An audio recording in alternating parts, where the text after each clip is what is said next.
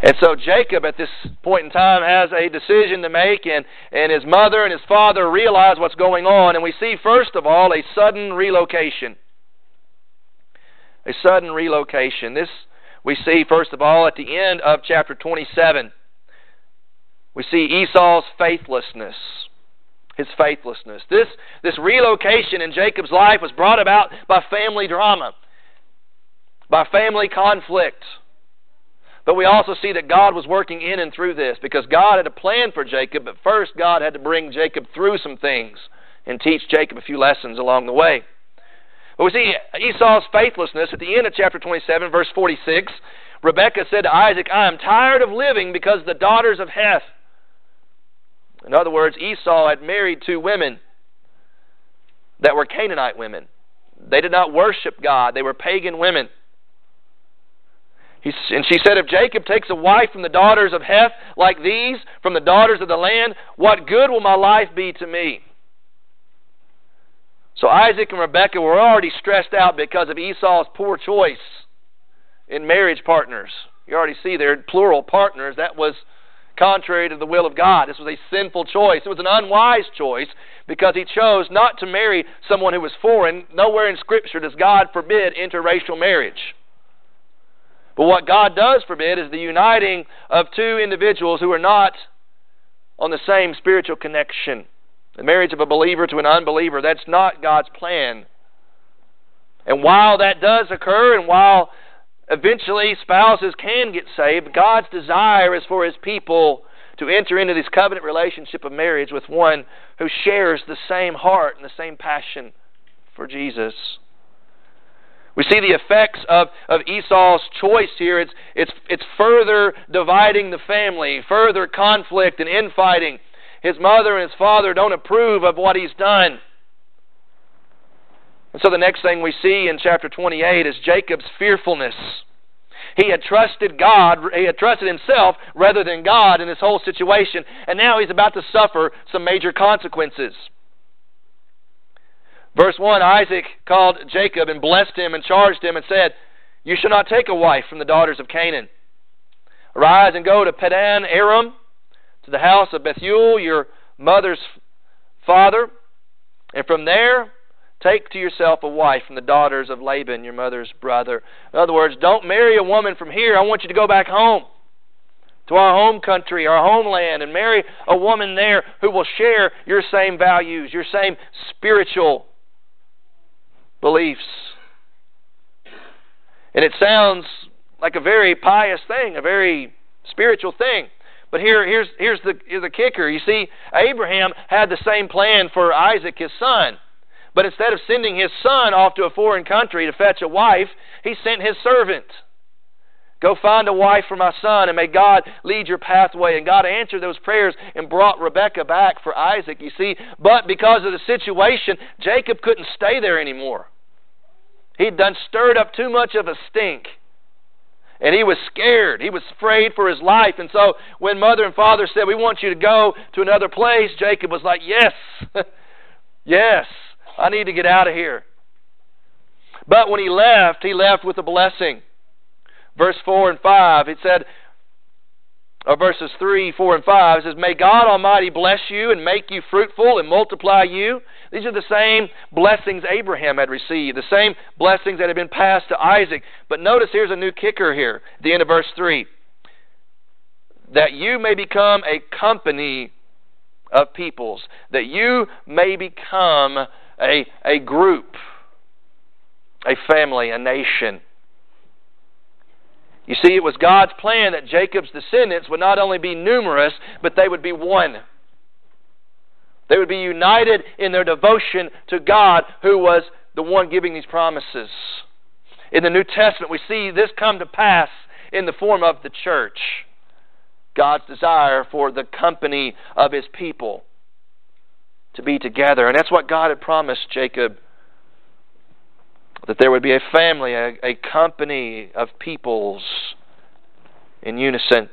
"May He also give you the blessing of Abraham to you, your descendants with you, that you may possess the land in your sojournings which God gave to Abraham." Then Isaac sent Jacob away, and he went to Padan Aram, to Laban, son of Bethuel the Aramean, the brother of Rebekah, the mother of Jacob and Esau. So, Jacob's fearfulness, he leaves.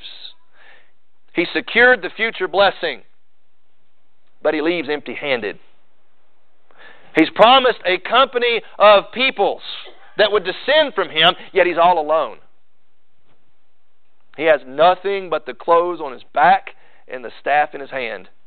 He has no dowry to give to a woman's father that he might marry his daughter. He's empty-handed, he's all alone, he's hopeless. Yes, he has that birthright that he weaseled his way into, but right now, what good does that do him? He's empty. But he didn't leave completely hopeless. He left with that covenant blessing, that repeated promise to Abraham was given to him. So Jacob leaves, and then we see Esau's foolishness in verses 6 through 9. He compounds the problem even further. Esau saw that Isaac had blessed Jacob and sent him away to take a wife, and that when he had blessed him, he charged him, saying, "Do not take a wife from the daughters of Canaan." And Esau was thinking, that's what I did. And Jacob obeyed his father and his mother, and he had gone. And so Esau was like, I can't let Jacob look like the good guy in this. I've got to fix this. I've got to change this situation. Verse 8, Esau saw the daughters of Canaan displeased his father Isaac, and so Esau went to Ishmael and married, besides the wives he already had, Mahalath, the daughter of Ishmael, Abraham's son. So he's like, these women don't please my mom and dad. Instead of saying, well, love the one you're with. You know, this is classic rock Sunday, obviously. Instead of saying, love the one you're with, or love the ones you're with, he's going to go out and marry another wife. Maybe this one will please mom and dad. And that's the essence of a darkened heart. Somebody who realizes, I've messed up, so I need to fix this. But they go about fixing it completely in the wrong way and just make things worse. Instead of humbling themselves and saying, God, I've messed up. Help me fix this. Lord, you fix this. Esau takes matters in his own hands. Not surprisingly, that's his M.O.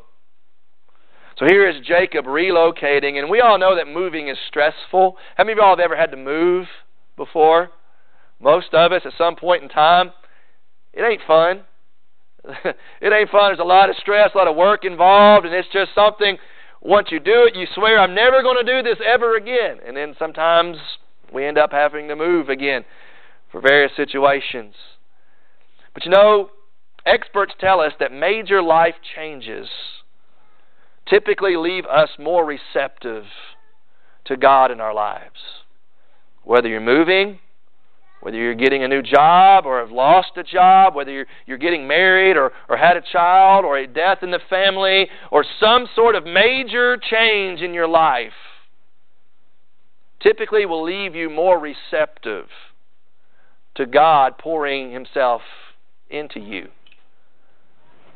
And we hope that's Jacob's case, because up to this point we've seen nothing in his life that resembles anything searching God. But he's relocated. Then we see in verses 10 through 17, we read a while ago, a strange revelation. God speaks to Jacob, and He speaks to him in a very bizarre way. With this dream of the ladder to heaven and the angels coming up and down. And what we learn from this dream, this revelation, first of all, is God's initiative with man. God did not have to come and speak to Jacob, but He chose to. He took the initiative. Jacob didn't take the initiative. He wasn't seeking God. God sought him. Jacob was in a very dark place. Literally, the sun had set. I think that was also symbolic of his spiritual condition. The sun was setting on him spiritually. He was all alone. He had no family, no possessions. Yeah, he had this promised blessing, but what good was that doing him right then, right there? It was dark. He was laying on the ground with a stone for a pillow. I believe that stone also symbolized the condition of his heart. Here was a man whose heart was hardened towards God. All he knew was lying, cheating, stealing to try to get what he wanted. Very dark, hard hearts.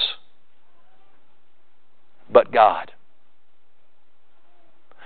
intervened in Jacob's life. When it looked like all hope was lost, when it looked like he had made such a huge mess of his life, he would not be surprised if God said, you know what, never mind. You're too much work. You're too high maintenance. I'm going to go choose somebody over here. It wasn't God's plan.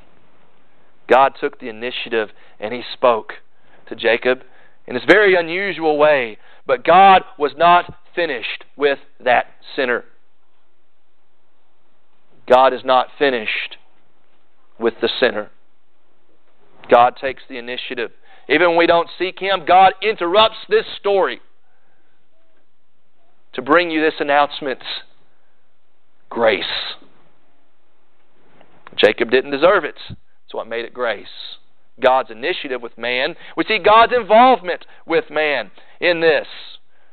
Verse 10 through 12, it says that God appeared to him, and when the sun had set, he saw this ladder set on the earth, its top reaching to heaven. And we can't help but remind ourselves what we read about earlier in Genesis chapter 11, the story of the Tower of Babel, where mankind said, we're going to make a way to God. We're going to design our own way to heaven. We're going to come together, we're going to build this massive tower, this massive pyramid with steps on it that leads up to heaven. We're going to make this way to God. And we're going to make ourselves great. God came down, judged them, dispersed them, changed the languages. But then here we see Jacob, the furthest thing in his mind was trying to seek God and find a way to heaven. Just not on his radar. But then God comes, initiates the contact, involves himself, appears to him at his lowest moments. We read in verse 13 and following, behold, the Lord stood above it and said, I am the Lord, the God of your father Abraham and the God of Isaac. Undoubtedly, Jacob had heard about this God, but knew nothing of this God personally. And yet now here is this God appearing and speaking to him. He said, the land on which you lie, I'll give it to you and to your descendants. Your descendants will be like the dust of the earth. You will spread out to the west, east, north, and south. God enters the messiness that is Jacob in his life. Jacob had just royally messed his entire life up, turned it upside down, and God says, I'm going to put my hands on your life. I'm going to get my hands dirty, and I'm going to involve myself with you because I got a plan for you. It's good news for us, isn't it? It's good news for us when we find ourselves dark and hardened and all alone because we have sinned against God and sinned against others, that God involves himself in messy ministry situations. God took a risk with Jacob. Then we see God's invitation to man in verse 14 at the end. He says, in you and your descendants, literally in you and your seed, shall all the families of the earth be blessed. How do all the families receive a blessing? In the seed of Jacob. Who is the seed of Jacob? Jesus Christ.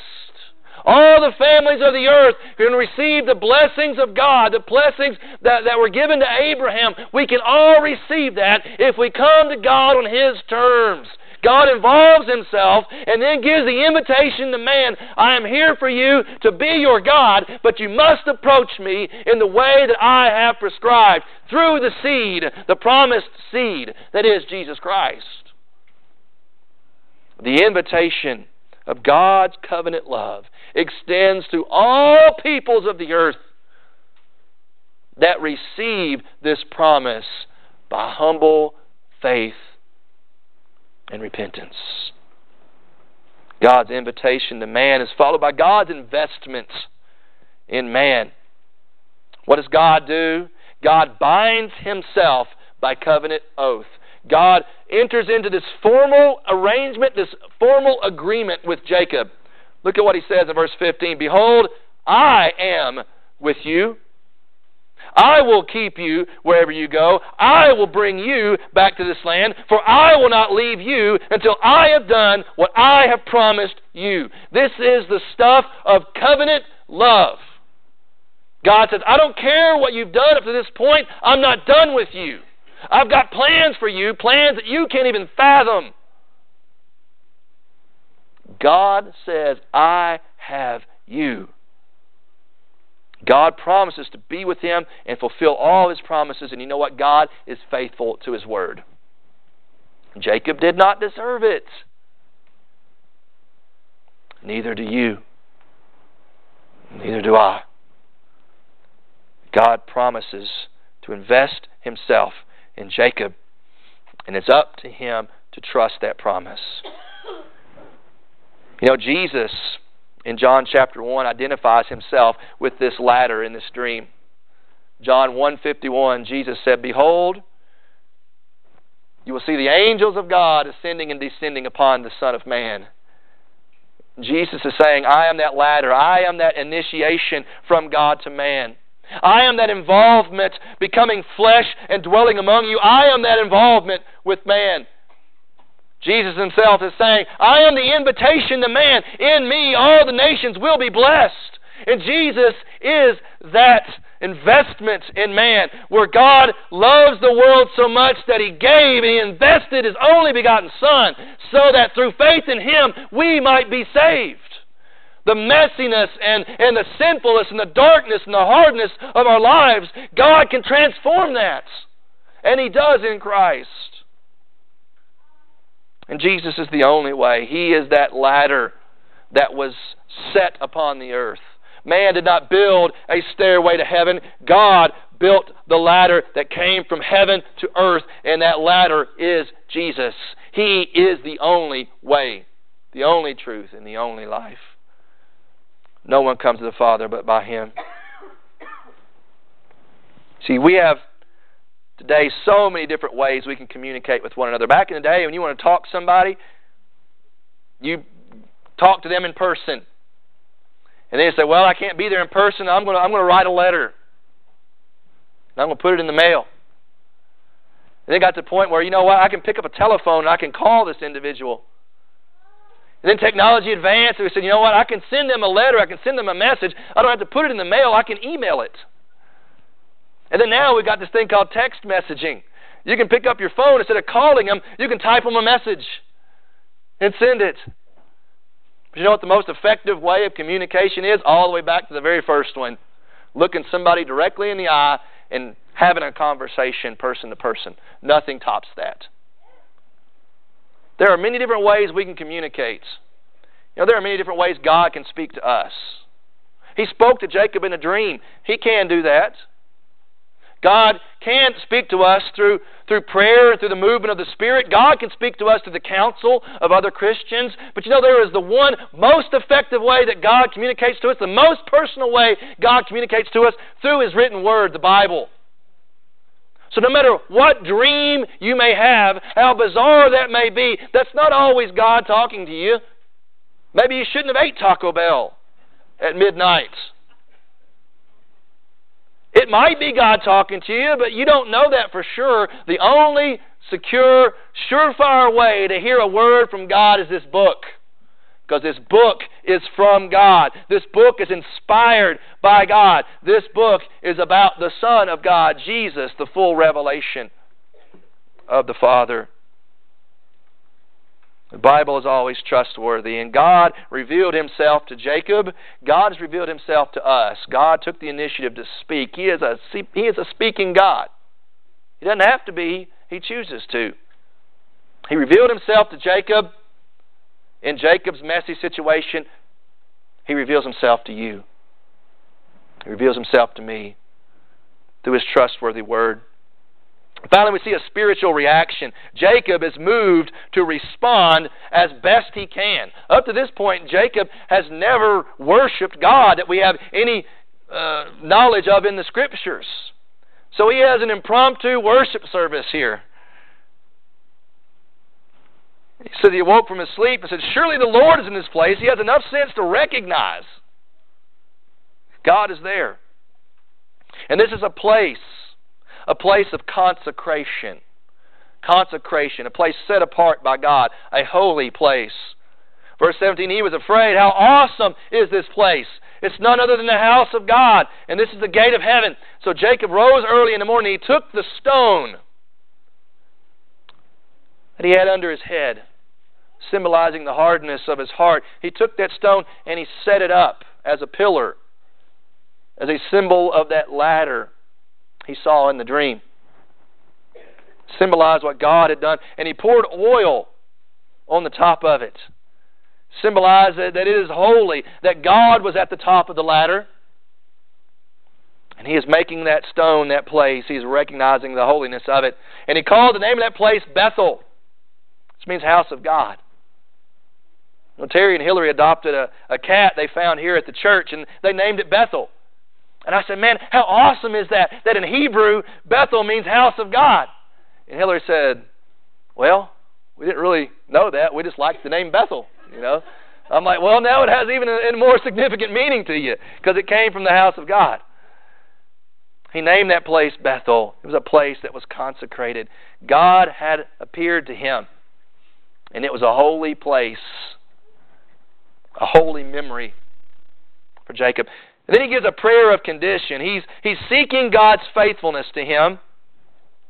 In verse 20, then Jacob made a vow saying, if God will be with me. And at first you read that and you're like, saying, God, if you do this, then I'll do this. And it almost seems like he is operating without faith. But notice what he's asking here. This prayer of condition. He asked for God's presence. He made a vow, if God will be with me and will keep me on this journey that I take. And he asks for God's provision, and he gives me food to eat and garments to wear, and God's protection. And I return to my father's house in safety, and then the Lord will be my God. In other words, he's saying to God, okay, God, you've already promised your presence. You've promised your provision. You've promised your protection. God, if you make do on what you have promised to do, you deserve my worship.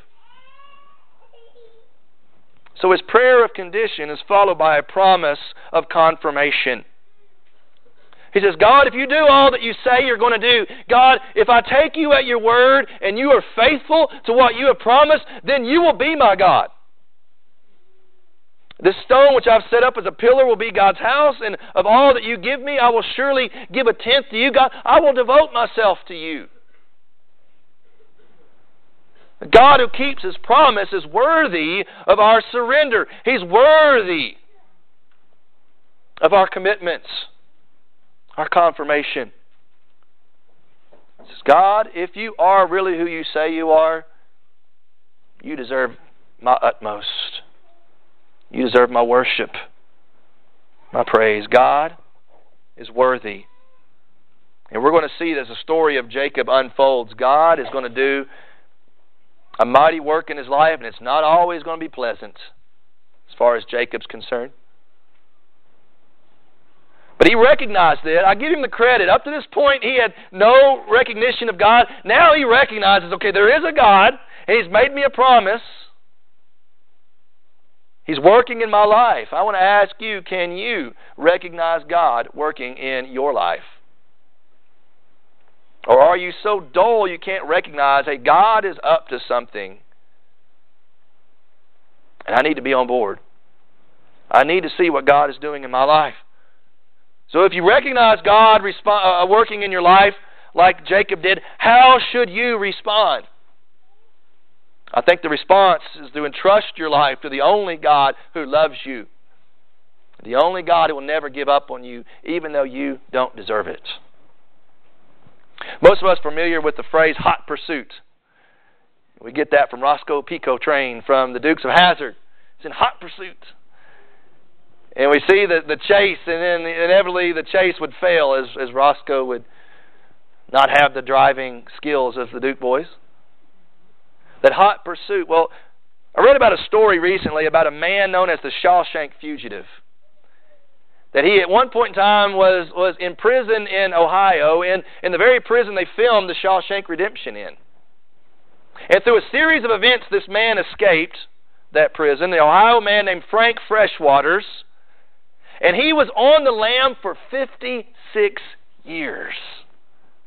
56 years. In the year 2015, he was caught in Melbourne, Florida, after 56 years of running from the feds. Now, there's two things. First of all, I think it's impressive that a person can run from the law and evade the law for 56 years. That's amazing that could happen. But even more impressive to me, after 56 years, law enforcement didn't quit. They didn't quit till they found their man.